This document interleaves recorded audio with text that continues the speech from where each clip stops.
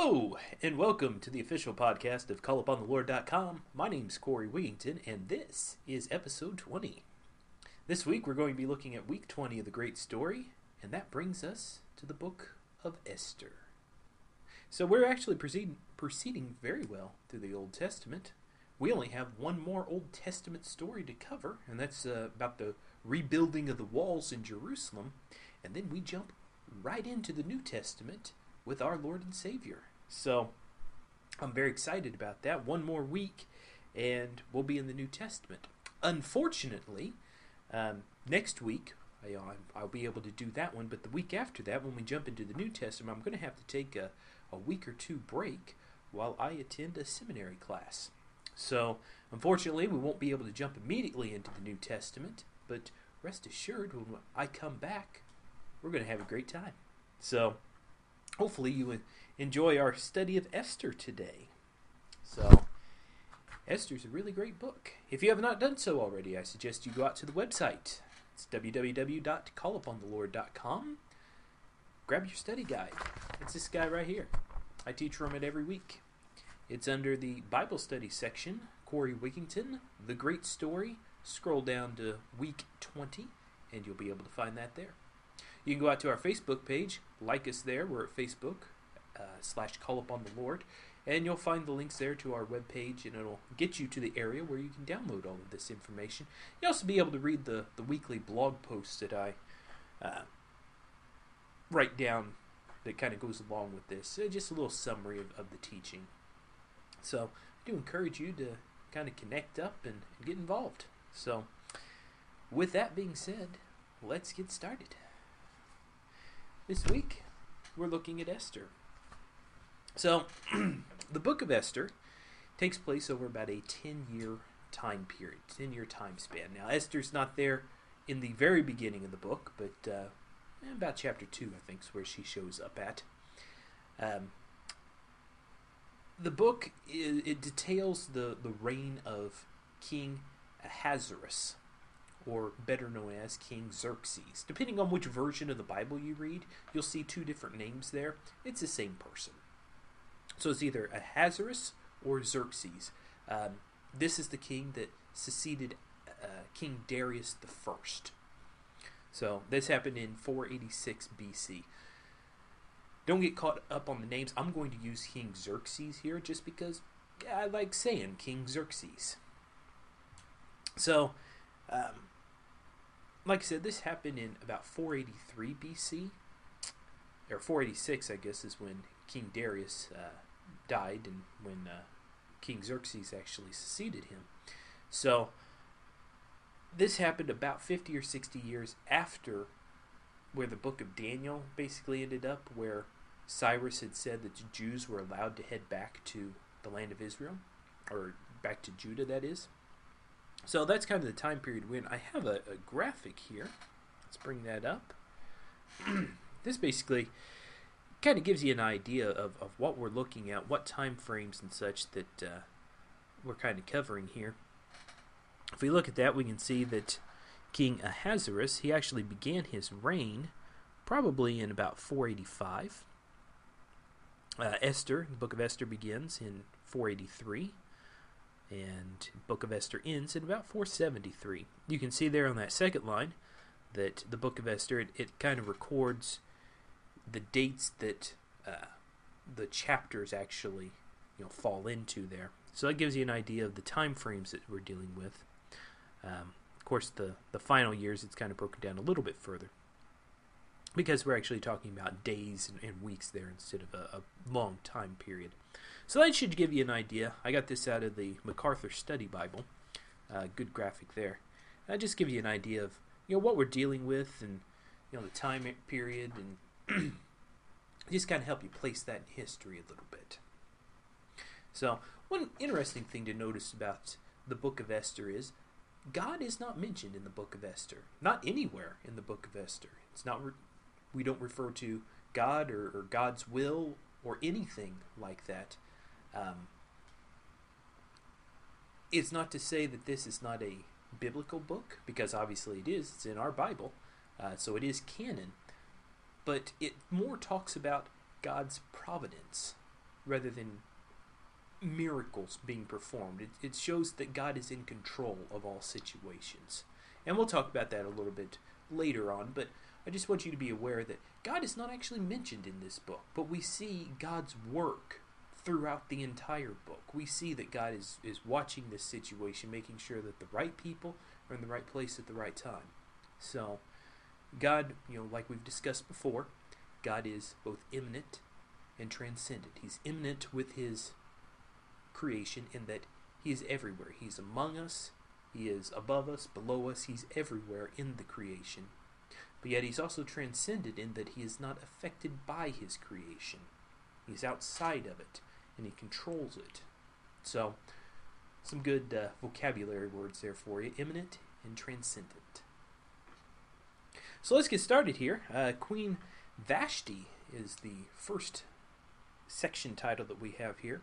Basically what happened is, as we read through Esther 1, we find out that King Xerxes has come to power. And when he came to power, he wanted to celebrate, show people how rich he was.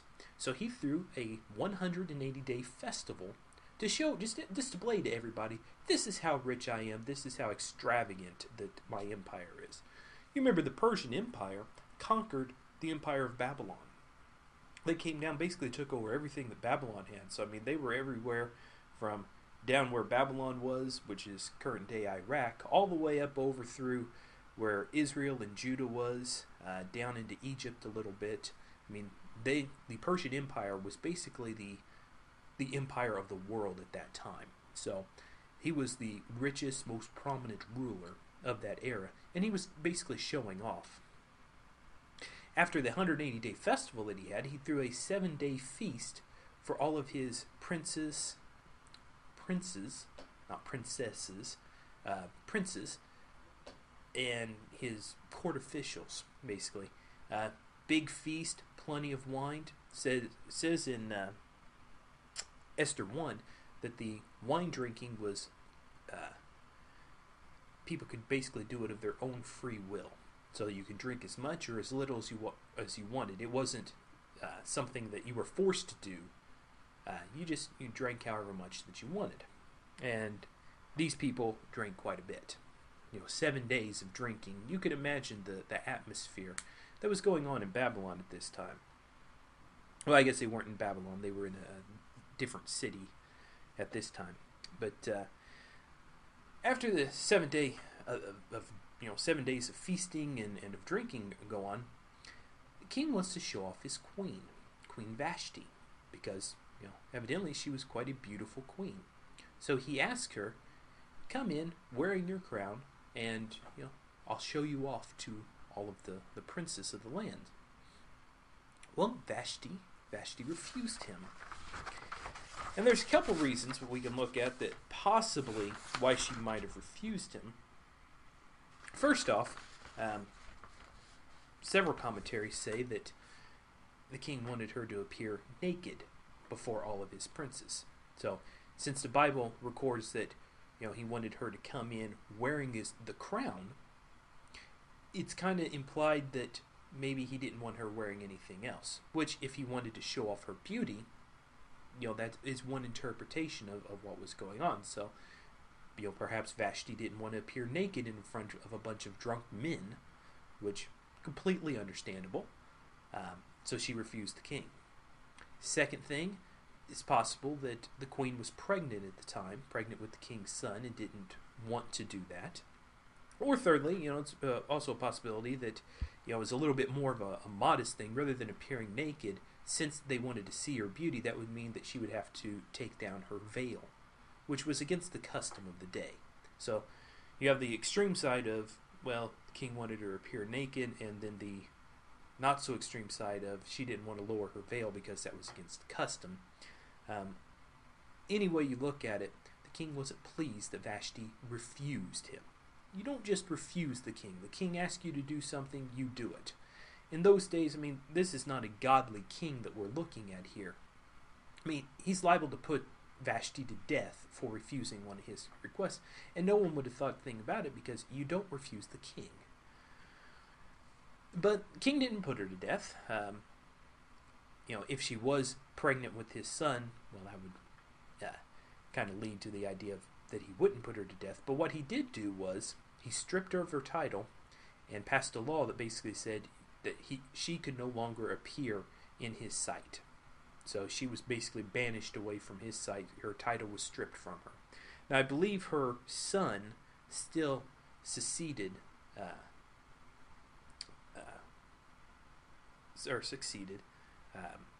Xerxes on the throne, but Vashti was pretty much out of the picture at this point. So now we get to the point where Esther comes onto the scene. Because a little bit after this time period, the king decides that he wants a new wife.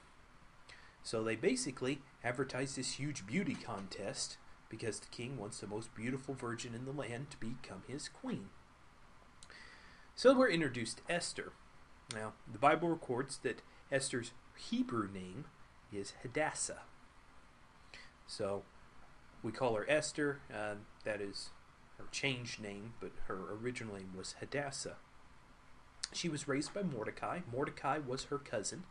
The Bible doesn't say exactly that Mordecai was her cousin. It says that Mordecai was related to her because she was his uncle's daughter. So that would make them cousins. So Mordecai raised her, and Mordecai himself was a Benjaminite. He says you could trace his lineage back through Kish. Kish was, of course, the father of Saul. So we have a pretty good lineage there from Mordecai. Esther comes onto the scene, though, and she wants to be, she is called up to be in this beauty contest for the king. So what happened? Esther was basically urged by Mordecai to participate in this beauty contest, but not to reveal her lineage. So don't tell anybody that you're a Jew. This could have been because Mordecai had a sense that people in the land didn't like Jews, that there was some type of anti-Semitism going on. Don't know, it's not recorded, but any way you look at it, he told Esther, don't tell anybody that you're a Jew. So she goes in, she's part of this beauty contest. She has 1 year to prepare for the king. I don't know what all preparations are being done here, whether it's fasting, getting in shape, or I'm not exactly sure what preparations were being done. But over the course of a year, she's preparing herself for the king. And in order to choose which one of these virgins that the king wants, basically, and remind you, this is not a godly king. The king calls in one of the ladies. That woman spends the night with the king, and then the next day, the king sends her off to be a concubine, basically. So everyone that came in second place in the selection process, they went off to his harem to be a concubine. However, Esther won his favor. It says Esther basically won the favor of everyone that she met because she was so beautiful. And the king loved Esther more than any other woman, so he made her his queen. So that's kind of what we're looking at. We had a beauty contest. The king sleeps with the woman each night of whatever he selects from, and then eventually he chooses the queen, and Esther becomes the queen of King Xerxes. So right after this time period, in Esther 2:19, we read that Mordecai was sitting at the king's gate. Now what we imply from that is that Mordecai must have been some type of an official in the king's court, because he was sitting at the king's gate. Now whether he was an official beforehand, or whether Esther had appointed him as some type of a high official, as she had the authority to do, we're not certain. But regardless, at this time, it says Mordecai was sitting at the king's gate. And while he was there, he discovered that two of the guards, Bigthan and Teresh, were plotting to kill the king. So Mordecai learns of this plot. He goes, he tells Esther. Esther tells the king. The king has it investigated, finds out, yes, this is a plot, this is actually going to happen. Mordecai just saved the king. So The Bible records that the two guards were killed because they were plotting to kill the king, obviously. And Mordecai's actions were recorded in the Chronicles in front of the king, so that the king could do something for them later on. That's kind of a little bit of foreshadowing what's going to happen here. So now we skip down to talking about Haman. Haman's another character in this story. We'll read a little bit about him in Esther 3, 1 through 6. Let's go ahead and look at that. It says, "After these things, King Xerxes promoted Haman the Agagite, the son of Hammedatha, and advanced him and his throne above all the other officials who were with him. And all the king's servants who were at the king's gate bowed down and paid homage to Haman, for the king had commanded concerning him. But Mordecai did not bow down or pay homage. Then the king's servants who were at the king's gate said to Mordecai, 'Why do you transgress the king's command?' And when they spoke to him day after day, and he would not listen to them, they told Haman, in order to see whether Mordecai's words would stand. For he had told them that as he was a Jew, or he told them that he was a Jew. And when Haman saw that Mordecai did not bow down or pay homage to him, Haman was filled with fury, but he disdained to lay hands on Mordecai alone. So as they had made known to him the people of Mordecai, Haman sought to destroy all the Jews, the people of Mordecai, throughout the whole kingdom of Xerxes." So what do we see here? First off, Haman was descended from the Amalekites. Okay. Now, if we remember back to the rest of the Old Testament, Saul was commanded to kill the Amalekites, but he let some of them live. Haman is one of those Amalekites that was allowed to live. We are descended from one of those Amalekites. So he had this deep hatred of the Jews already. And when he found out Mordecai wasn't giving him the homage that the king said that he was supposed to, he was infuriated all the more. It said once he learned that he was of the Jews, Haman sought to destroy everybody of the Jews. Now remember, Haman doesn't understand the link between Mordecai and Esther here. It's not quite understood. So, and he certainly doesn't understand that Esther is a Jew as well. So Mordecai, we see he's angry because Haman won't bow down and worship him. Of course, that's something that the Jews won't do, right? You remember Shadrach, Meshach, and Abednego, they wouldn't bow down and worship the king either, because only God is worthy of worship. So Mordecai's not doing this. He's not getting into worshiping Haman. Haman doesn't like it, so he wants to destroy all the Jews in the Persian Empire. Let's read down a little bit here in Esther 3, 8 through 11.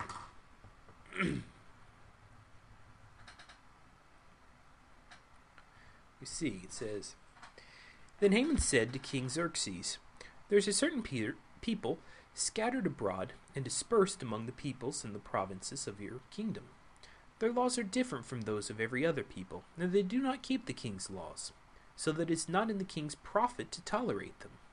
If it pleases the king, let it be decreed that they be destroyed, and I will pay 10,000 talents of silver into the hands of those who have charged the king's business, that they may put it into the king's treasury.' So the king took his signet ring from his hand and gave it to Haman the Agagite, the son of Hammedatha, the enemy of the Jews. And the king said to Haman, 'The money is given to you, the people also, to do with them as it seems good to you.'" So the king's completely fine with this. He doesn't ask too many questions.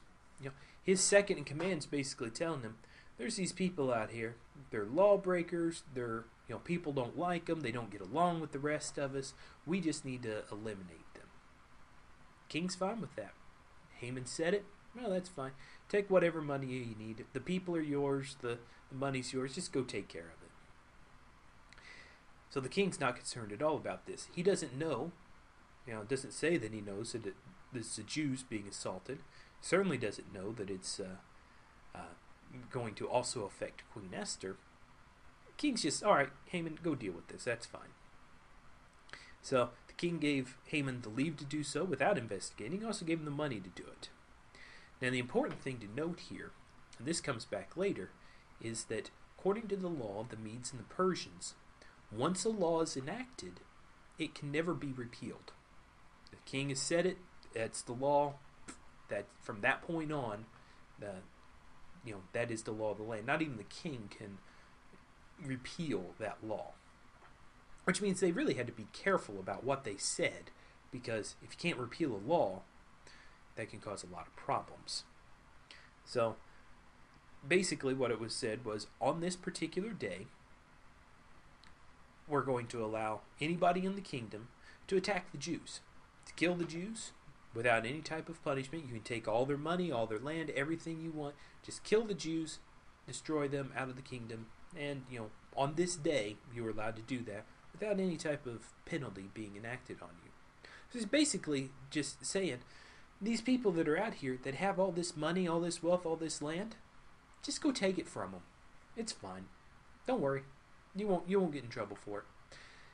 Jews are obviously going to have some problems with this because everybody's going to want their stuff. This was not a godly people here. The most of the people in Persia, they had no problem with killing the Jews. I mean, if they can get away with it, hey, better for them.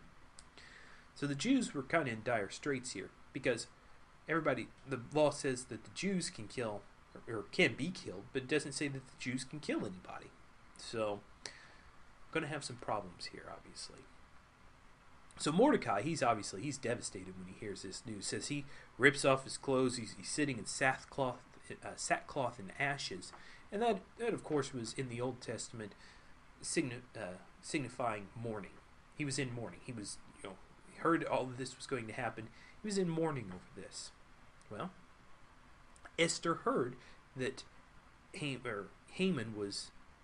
that Mordecai was sitting in sackcloth and ashes, wanted to know what was going on. First sent him money to see whether, buy your clothes and, don't mourn. He refused that, and then she actually sent somebody and said, "What's wrong, Mordecai? What's going on here?" And we see that's in Esther 4, 7 through 17. It's a little bit longer of a passage. 4, 7. There we are. All right, let's read that. And it says, Hadath went out to Mordecai. And Mordecai told him all that had happened to him, and the exact sum of money that Haman had promised to pay him into the king's treasury for the destruction of the Jews. Mordecai also gave him a copy of the written decree issued in Susa for their destruction, that he might show it to Esther and explain to her and command her to go to the king to beg his favor and plead with him on behalf of her people. And Hathach went and told Esther what Mordecai had said. Then Esther spoke to Hathach and commanded the king to go to Mordecai and say, "All the king's servants and the people of the king's province know that if any man or woman goes to the king inside the inner court without being called, there is but one law, to be put to death, except the one whom the king holds out the golden scepter so that he may live. But as for me, I have not been called to the king in these 30 days." As they told Mordecai what Esther had said, then Mordecai told them to reply to Esther, "Do not think to yourself that in the king's palace you will escape any more than all the other Jews. For if you keep silent at this time, relief and deliverance will rise for the Jews from another place. But you and your father's house will perish. And who knows whether you have not come to the kingdom for such a time as this?" Then Esther told them to reply to Mordecai, "Go, gather all the Jews to be found in Susa, and hold a fast on my behalf, and do not eat or drink for 3 days or night, or 3 days, night or day. And I, my young women, will also fast as you do. Then I will go to the king, though it is against the law, and if I perish, I perish." Mordecai then went away and did everything as Esther had ordered him to do. So we see here, Esther's pretty terrified. She knows that if she enters the king's presence without being summoned, there's a good chance she's going to die. It says there's one law and that's death. The only way she's going to avoid death is if the king holds down his golden scepter and says, "Yeah, Esther, you're allowed to come into my presence." The issue here is, this isn't the lovey-dovey couple that you picture when you picture a king and a queen. The king had a harem, so most of the time he didn't really associate with the queen. Queen was more of a political figure, if anything else. And most of the time they didn't spend a lot of time together. You see here in the book of Esther, 30 days since the last time she'd appeared before, been told to come to the king's presence.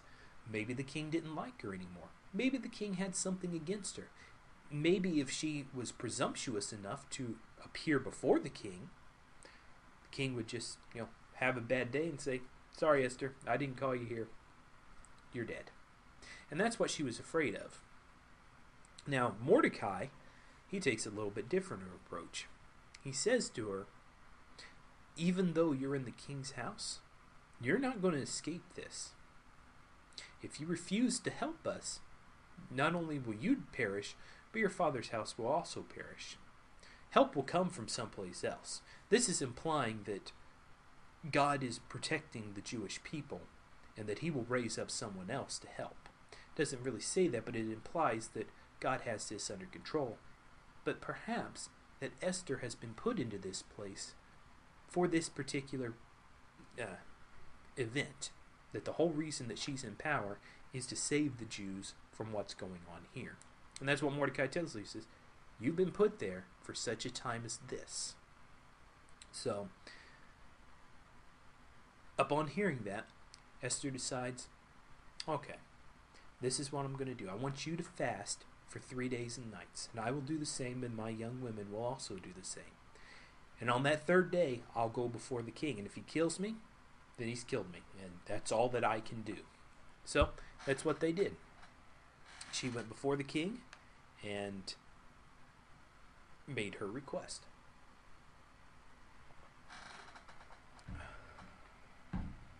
So, in Esther 5:2, we see Esther appears before the king. And when she does, the king's fine. He says, "Oh yeah, Esther, yeah, come on in. Haven't seen you in a while." And he's very happy to see her. He says, "Make your request up to a half of the kingdom. I'll give you the half of the kingdom." And that was more of a, I'm not going to give you half of the kingdom, but you have my favor, and I'll give you pretty much anything that you want. So, she appears before the king and says, "King, I tell you what, I want to invite you to a banquet that I've prepared for you. And also, invite Haman as well." So, they invite Haman along. Now, Haman was very pleased at this, obviously. He's the second in command, and he's just been invited to a banquet with just the king and queen. This is a pretty high honor in Haman's opinion. I mean, he's being honored here. He's having dinner with the king and the queen.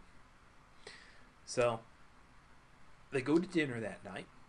They eat, and the king asks her, "Esther, what do you want? What is your request? Anything that you want, I will give you." And Esther says, "All I want you to do is come back for dinner tomorrow night as well. Both of you, just come back for dinner tomorrow night." And they agree. So Haman, he goes home at this point, and he's full of pride. I mean, he's just full of himself. Here he is. He's the second in command of all of Persia. He's just had dinner with the king and the queen. He's feeling very good about himself. And as he passes by the king's gate, he notices Mordecai sitting there. And of course, Mordecai doesn't give him, the praises and the accolades that he's due, and he's upset with that. He's really angry with Mordecai. The Bible says he goes home and he talks with his friends and talks with his wife, and his wife tells him, "You should just build a gallows for him. Build a gallows 50 cubits tall." And remember, a cubit was the distance between your elbow and your fingers. So about 18 inches probably. 50 cubits tall, he was going to build this, and he was going to hang Mordecai on it. So his plan was, I'm going to hang Mordecai on this, and then I'm going to go off to dinner with the king and the queen. He didn't see any problem with that. He didn't understand the relationship that was going on there. So he orders that the gallows be built. So they're being built that night. It doesn't take much to build the gallows, obviously. I mean, you build a small wooden structure, you toss a rope over it, and there you have your gallows. But that same night, the Bible records that the king, he was having trouble sleeping. This is in Esther 6:1. It says he's having trouble sleeping, and he asked for the record of the Chronicles be read to him. So as the records are being read, it gets to the part about Mordecai, about how Mordecai had revealed this plot that saved the king's life. So people were plotting to kill the king, and Mordecai had informed Esther what was going on. And the king says, well, what's been done for Mordecai? Well, nothing had been done. So the king's trying to figure out, what can I do for Mordecai? Somebody saved my life. How can I honor him? So let's look at Esther 6 through 10.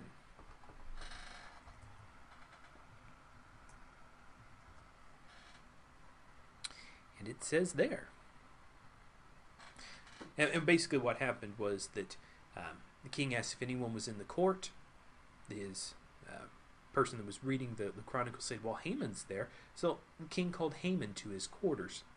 And this is what happened. It said, so Haman came in, and the king said to him, what should be done to the man whom the king delights to honor? And Haman said to himself, who would the king delight to honor more than me? And Haman said to the king, for the man whom the king delights to honor, let royal robes be brought, which the king has worn, and the horse that the king has ridden, and on whose head a royal crown is set. And let the robes and the horse be handed over to one of the king's most noble officials. Let them dress the man whom the king delights to honor, and let them lead him on a horse through the city square, or the square of the city, proclaiming before him, thus shall it be done for the man whom the king delights to honor.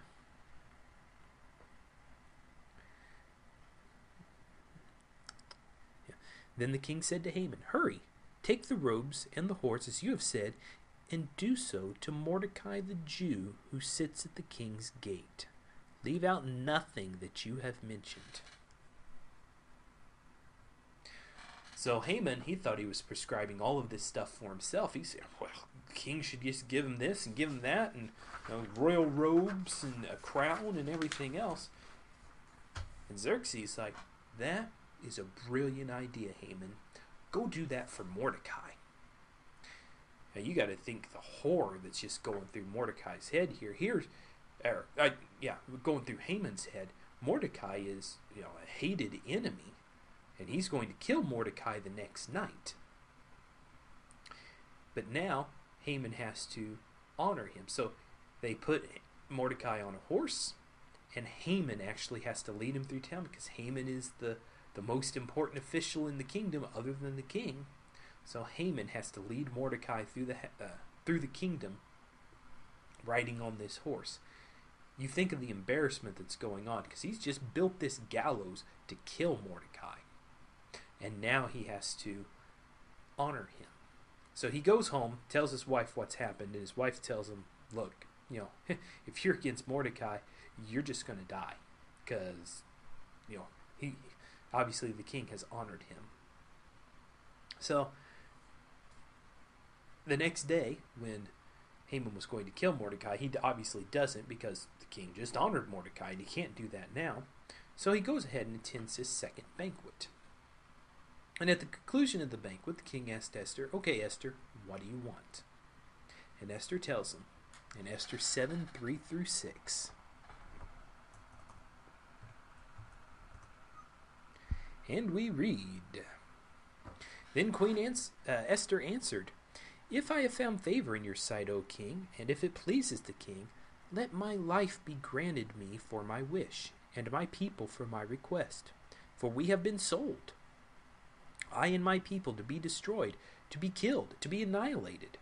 If we had been sold merely as slaves, men and women, I would have been silent, for our affliction is not to be compared with the loss to the king. Then King Xerxes said to Queen Esther, who is he? Who is he? Or where is he? Who has dared to do this? And Esther said, a foe and enemy, this wicked Haman. That Haman was terrified before the king and the queen.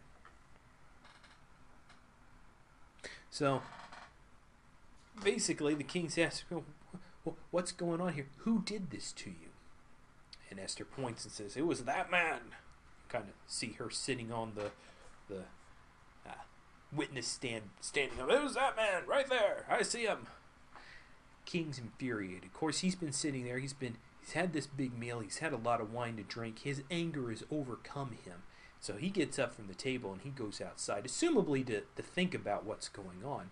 Haman is terrified. He gets up and he starts begging the queen for his life. Now, it's kind of unclear about what happens here. We'll give you a couple different analysis of what happens. He could have just gone over to her. She was reclined on a couch. Could have gone over to her and just grabbed her clothes and is sitting there begging her for his life. Also, it could be read that he tripped over the table and fell on top of her accidentally. However, when the king comes back in, he sees Haman grabbing a hold of the queen.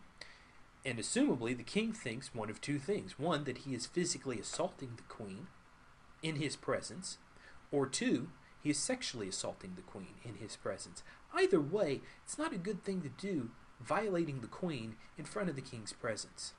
So the king is infuriated at this point. Not only is Haman decided he wanted to kill the Jews, which is the queen's people, now he's actually assaulting the queen. Haman is coming very quickly to his end.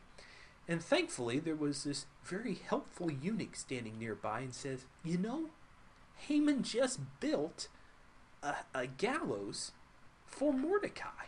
The guy that you honored the other day, the one that you paraded through town because he saved your life, he was going to kill Mordecai. Boy, that's just adding more fuel to the fire, isn't it? And eunuch says, yeah, I built this gallows right back in his backyard. You could use that. And the king orders Haman to be hanged on his own gallows. So Haman, he meets his end at a very unique form of justice, we'll say. So now we have this second issue here. The Jews. They need to be saved somehow. Queen petitions to the king, says, look, can we do something about this? Can we take this decree and just say null and void it? And the king tells her, according to the laws of the Medes and the Persians, what I've declared I cannot undeclare. So I'm sorry, but the people are this is going to happen. So they come up with a new plan. Mordecai, first off, he's appointed, basically he takes over the house of Haman. Esther appoints him to that position. He ends up becoming second in the kingdom, basically assuming the same position that Haman had. Let's read Esther 8:11 through 12, and we'll see the plan that they came up with to avoid the slaughter of the Jews. It says, saying that the king allowed the Jews who were in every city, let me see, I think I meant to put down 10, not, yeah. So let's read this, Esther 10 through 12. And he wrote in the name of King Xerxes and sealed it with the king's signet. Then he sent the letters by mounted couriers riding on swift horses that were used in the king's service, bred from the royal stud, saying that the king allowed the Jews who were in every city to gather and defend themselves, to destroy, to kill, and to annihilate any armed force of any people or province that might attack them, children and women included, and plunder their goods. So the king's basically said, all right, I have allowed everybody to attack the Jews on this day. Now I'm allowing the Jews to defend themselves and kill anyone, any armed force that's coming at them, to kill them and to take all their goods, to plunder everything that they have as well. So basically on that same day, the Jews were allowed to basically do the same thing. And said the people attacked the Jews defend themselves, and the first day they killed about 500 people. And then the king went back to Esther and said, Esther, what is your further request? And Esther said, well, I'd like the 10 sons of Haman to be killed. Further, to be hanged. Further, I'd like the Jews to have another day to kill their enemies. And the king granted that. So the next day, the Jews went out and they killed 75,000. So first day they killed 500 people. Next day they killed 75,000 people that were their enemies. But they didn't plunder them. It's kind of reminiscent of what happened back in when God originally commanded Saul to kill the Amalekites. He told them, kill the people, don't plunder their goods, so leave what they have there. That's not for you.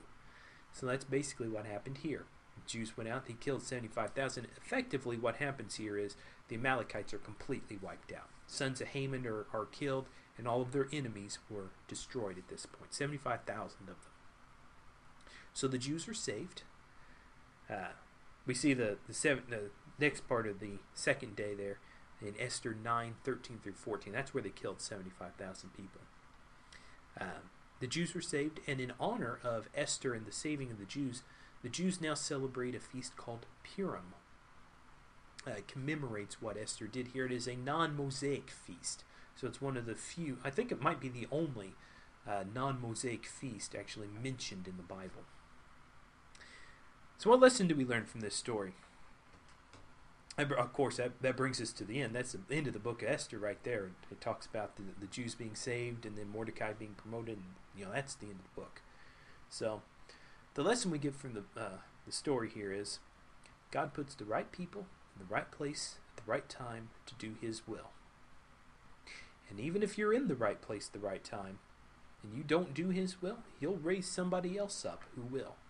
God's will is always accomplished. We are never outside of God's will. His will is always accomplished. It's a matter of whether we want to cooperate with it or not. I guess I kind of misspoke that a little bit. God's will is always accomplished. We could be outside of God's will, but His will always be accomplished. It's a matter of whether you want to be a part of it or not. I personally would rather be a part of God's will than outside of it, because that seems like a bad place to be. I want to be where God wants me to be. So, that's what happened here in the book of Esther. Remember, Mordecai told her, maybe you were put there for a time such as this. God put you here to do this task. If you're not going to do it, someone else will. But God put you here for a very specific purpose. So, that's our lesson for this week. Like I said, next week we're going to be talking about the rebuilding of the walls. Take a week or two break, and then we'll be back here talking about Jesus. We'll have, 4 or 5 weeks talking about Jesus. I personally can't think of anything better to talk about. You think about that, 5 or 6 weeks talking about Jesus, or 4 or 5 weeks, I'm not exactly sure right now, about talking about just Jesus. We've covered the entire Old Testament, like books at a time. Now we're going to take it much more closely, examine different parts of Jesus' life. You see the importance of the life of Jesus. This is the culmination of the entire Bible right here. So, very important that we learn about Jesus, what He did, who He was, who He said He was, and, just understand a little bit about our Lord. So, that brings us to the end. Join us back here next week. So until then, keep reading, keep studying, keep praying. God bless you all. Have a good week.